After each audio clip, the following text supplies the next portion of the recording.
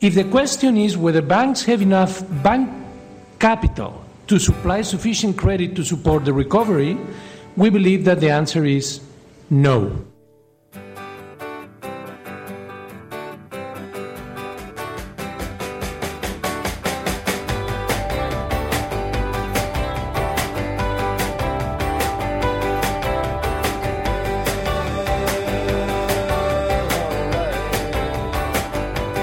Hello and welcome to NPR's Planet Money. I'm David Kestenbaum. And I'm Chana Joffe-Walt. Today is Wednesday, September 30th, and that was Jose Viñals, director of the IMF's Monetary and Capital Markets Department, you heard at the top of the podcast.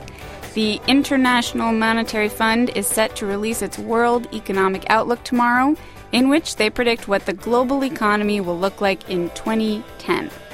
David, on the show today, you get obsessed with a YouTube video. You make it sound like it's about something you can't look at work. It is about economics. All right, first we got to do our indicator. We'll see how dirty your video is. Our indicator, David? Our indicator is 45 zillion. Oh, sorry, it's just a B. It's just $45 billion.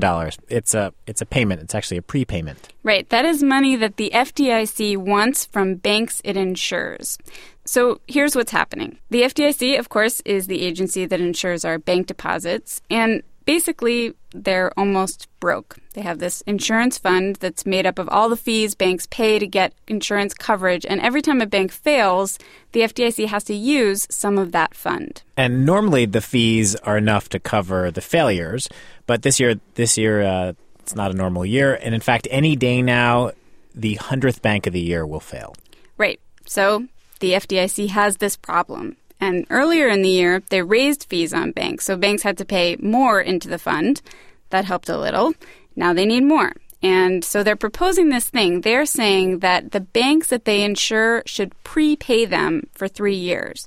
So it's kind of like if I'm your car insurer, David, and I say, okay, I'll insure your car, but instead of the regular monthly premiums, how about you pay me 3 years worth of premiums right now? How about not?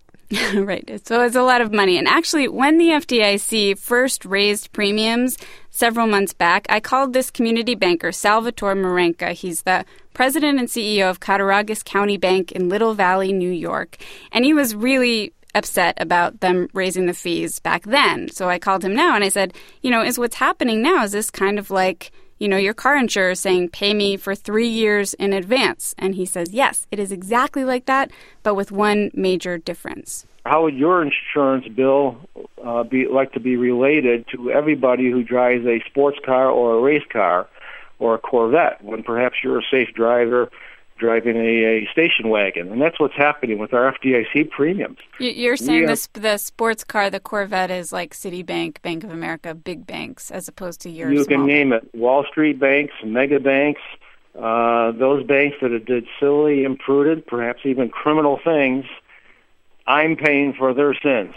Salvatore's bank has $150 million in assets, so he's still just trying to figure out exactly how much he'll owe the FDIC for this prepayment. But he expects it'll be close to $750,000. He actually described for me this picture of him going into the vault and trying to figure out how much money he needs to hand over to them. And he says, that's money that he can't make a return on or reinvest in his community. There are some banks that say they're actually okay with the FDIC plan because it's a prepayment, and because it's a prepayment, the accounting is a little bit different on their books. So for them, it's not as bad as having to fork over a higher premium. And remember that the FDIC still has a huge line of credit with the U.S. government that it can tap if it needs. And at the end of the day, the government stands behind the FDIC and your deposits. So as the FDIC says over and over again, don't worry, your deposits, they are safe, safe, safe. But this is a sign of just how bad things have been in the banking world recently. All right, now onto that YouTube video. Yeah, the video has everything. It is animated. It has stick figures dancing around. It's kind of funny. And my favorite part is that it is about the economics of healthcare. David, you're a geek. It's not just me. A few listeners sent in the link. It's by this cartoonist, Andy Lubershane, and it makes the case that the way to fix healthcare is to basically get rid of insurance companies and let the government be our insurer. So here's how it begins, and you're just going to have to imagine the little stick figures helping to illustrate everything. Why we need government-run, universal, socialized call it whatever you want, health insurance. All right, so we all know from basic civics class and just being alive that a lot of essential services are already government-run, universal, socialized, whatever you want to call it. Think water treatment, police, fire, postal service, Coast Guard, all those things you know are going to be there for you every single day without even thinking about them. We all pay our taxes, and the government uses the money to pay for the things everyone needs just to get by. Now, healthcare is just as essential as any of these services. Sure, a few of us may be lucky enough to make it through our whole lives without some kind of medical problem, but the rest of us depend on healthcare at some point during our lives just to get by. So, Hannah, I played this for the first time in the evening, and I kept the volume really low because my wife was in bed, and I didn't want to reading a book, and I didn't want to bother her. But when the thing ended, she looked up from her book because she's been listening the whole time, even though it was really quiet. It just grabbed her attention, and she said, "The government being our insurance company? Why? What's wrong with that argument? That sounds good." She was convinced by the YouTube. Yeah, she wanted to hear more. She wanted to hear more about it. Right. And just to be clear, we're not talking about the public option. We're talking about what's sometimes called single payer. That means one entity, the government or a different entity, paying all the healthcare bills, being our health insurance company. And after all, this is how the healthcare system works in Canada and in England. Everyone pays into the system through taxes, and they automatically get health insurance run by the government. So this video kept playing through my mind, and I wanted to hear two people argue it out. Should the government be our health insurance company? Today, David, we grant your wish. We've got Donna Smith and Stuart Butler. Let's start with Donna. So Donna is a legislative advocate for the California Nurses Association. And to her, the message in this video really makes sense because of her own experience with health insurance. She and her family over the last couple of years has had a series of chronic diseases. She was diagnosed with uterine cancer, and the family got into a really bad financial situation. They had to sell off their home and declare bankruptcy in 2004. And all of this happened while Donna actually had health insurance. She not only had health insurance, she had disability insurance, she had a health savings account. And to her, it just doesn't make sense that she could end up in such financial straits. We had what's called a maximum out-of-pocket exposure on an annual basis of $10,000 per family. And one of my husband's illness crisis situations happened in December of one year. We racked up that $10,000 maximum out-of-pocket. Calendar year tipped over to January 1st. Your body doesn't know that your insurance clock resets and your deductibles reset and all those things reset. So within a very short amount of time, we racked up another $10,000 in out-of-pocket expenses. No way to pay it. By that time, you have tapped out every credit card. We had borrowed against used cars. We'd tapped out family and friends. You've done everything you can do to stay afloat at that point. Now, by the way, if you recognize Donna Smith's story, it's probably because she was in Michael Moore's movie Sicko. And so sitting next to her in the studio here was Stuart Butler, sitting just at her left elbow there. And he's going to argue the other side. And when he heard that story, he immediately said, look, no reasonable person should have to go through what Donna went through. It's horrible. But he says it does not mean that we want the government as our insurance company. Stuart works for the Heritage Foundation in Washington, D.C., and he also happens to be from Britain, a place where the government does run the healthcare system. So he has his own personal experience shaping his views of things. My mother died in the system. I have an older brother who has congestive heart disease and so on. And what happens in both of those cases is that somebody, not me, not my mother, decides what she would get or what my brother gets. My brother, somebody asked me here once when a doctor actually that I have about my older brother, and they said, well, isn't he on the list for a heart transplant? And I didn't know whether to laugh or to cry, because the fact is there's no way my brother, who is 67 years old, is going to get a heart transplant.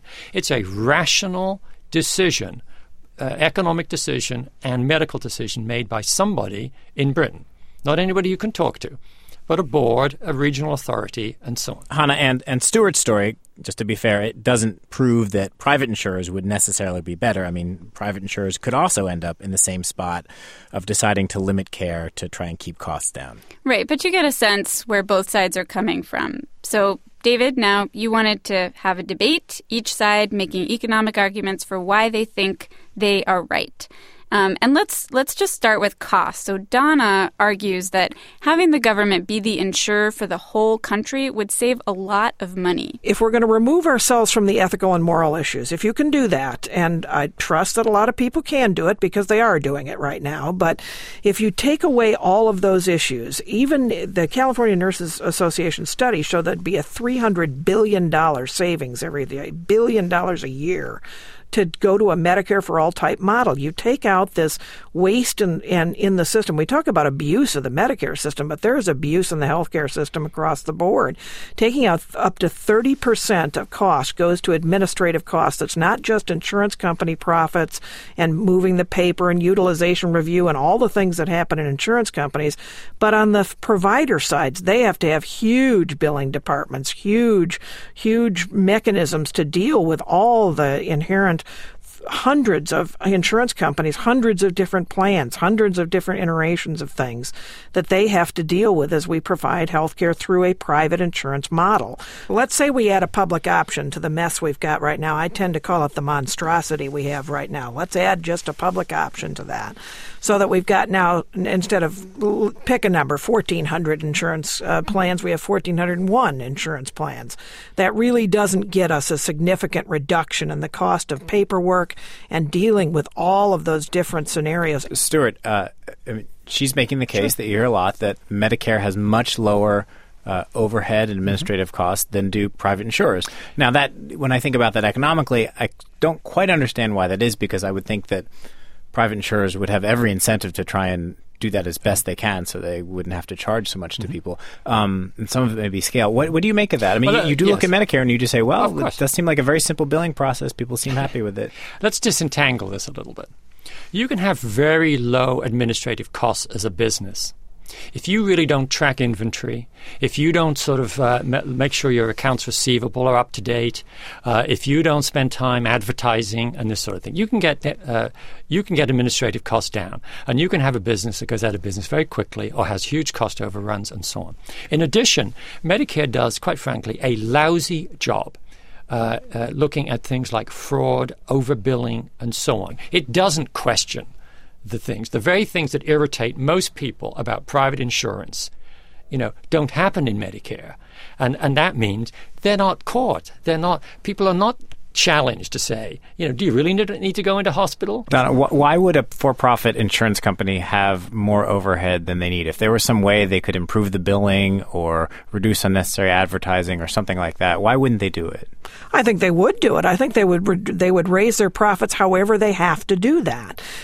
Underwriting is one of the administrative costs they would probably not ever really take away. Utilization review is probably something they would never really take a hit on. Medical review and medical claims management, they would never take away those things because they're always going to look at us as medical losses. They're always going to look at us as economic tools in their toolbox, and that's part of the problem for me. Advertising, why do we need all this advertising in the system? It's really quite frustrating for me as a consumer to think that I pay premiums into a system, and I promise you, when the stock market takes a downturn like it did the last year, they're not going to take a hit in CEO salaries. I don't care whether they call themselves nonprofits or not, whichever health insurance company it is. The CEO didn't take any cut in salary. I'll tell you what got cut, and that was medical claims payment. Stuart, I saw you shaking your head. Well, sure. I mean, advertising means telling people what you're offering them. I see removing advertising as the first step to removing actual information from people. And I think whether you want a single payer or any other kind of system, to start killing off information is not the first step. Now, high salaries, if you have a situation where, first of all, the impact of high salaries on the average cost is minimal anyway. But if you have high cost salaries in a system, competition and selection and so on, if you have the choice to decide between one company that has high salaries and huge bonuses for its employees and another one doesn't, I know which one I would pick, all other things being equal. So, I think if you give people information, if you let people know things like what to say, and they can actually make choices, which typically they cannot do today, you're going to deal with a lot of these issues. So, David, I felt like this conversation, it became clear that these are two people who see the world and just read their experiences in the world completely differently. So Donna, on the one hand, has her experience. She's had high deductibles. She went through bankruptcy. She hears stories about people being denied coverage and dropped from their insurers. And it seems pretty clear this is something the government should do and can do better than what we have right now. And Stuart thinks the government will probably do worse because there's no financial incentive for them to be efficient or to give you what you want. If you don't like your insurance company now, you can punish them by switching to a different insurance company. But if it's just the government offering the insurance plan, you don't have a choice. You're stuck. So we're going to focus now on that question. Who has a stronger incentive to do a good job, private industry or government? We're going to start with Stuart this time. And just to note, he's going to use the term Medicare for all. That's just another way of saying government-run insurance for everyone. I do think some people do live under the illusion that a single-payer system or Medicare for all basically means go to the doctor, get whatever you and the doctor think you want, go get it today, no paperwork, and somebody else pays. That, I think, is a simplistic, mythical vision. It's not going to be like that if you go down that road. And therefore, you've got to look at what the current Medicare system does, which is, of course, it is hugely out of whack financially over the long haul. Are we going to fix that, or are we just going to say we're going to make it even bigger by having everybody in? Parts of Medicare, in the managed care parts of managed care, actually do restrict what people get. They do make decisions and so on. And are you comfortable with that? How should you expand that more broadly to, say, first of all, the whole of Medicare and eliminate the fee-for-service part? And if you're going to set up this sort of system, the government is then going to have to make decisions about who gets what, whether we're going to pay that bill, whether we're going to allow you to do that. But they have politics to deal with instead of shareholders. In addition, they have politics to deal with.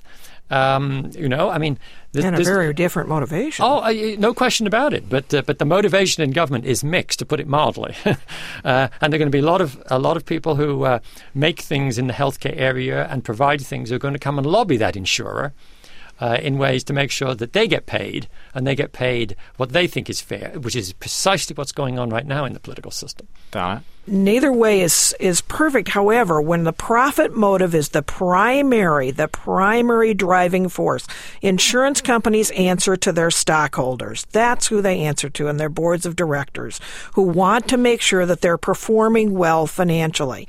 Our government, and if it's not operating this way, it's up to us to make sure that it does.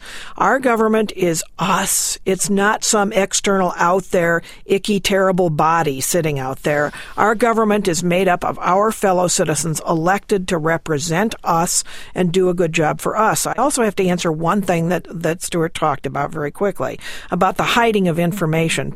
Insurance companies hide an awful lot of information from us. I have a far better shot of getting information out of my government than I do out of a private insurance company that has a vested interest in not telling me the details of claims denial and those kinds of issues. Stuart, is the problem that we have insurance companies that are driven by making profits? No, it's not that. In fact, most of the insurance companies are not profit-making organizations anyway. They're non-profit. But let's just, for the moment, let me point out a few things. For most of the economy, the idea of people looking to give you the best value for money, and the motivation for doing that means you get some profit, we generally think as Americans is a really good way of getting the best things we have around the country. Donna is absolutely correct in the case of saying if you have a situation where you make profit by denying people coverage or refusing to cover people who are really sick, that's a problem. And I totally agree with her that when you look at the current insurance system, there are fundamental problems. But I'm very concerned about this idea that we just go to a fee-for-service system and the government has this selfless motivation. Anybody, and Donna knows this, anybody who spent any time in the Congress in a hearing knows what actually goes on.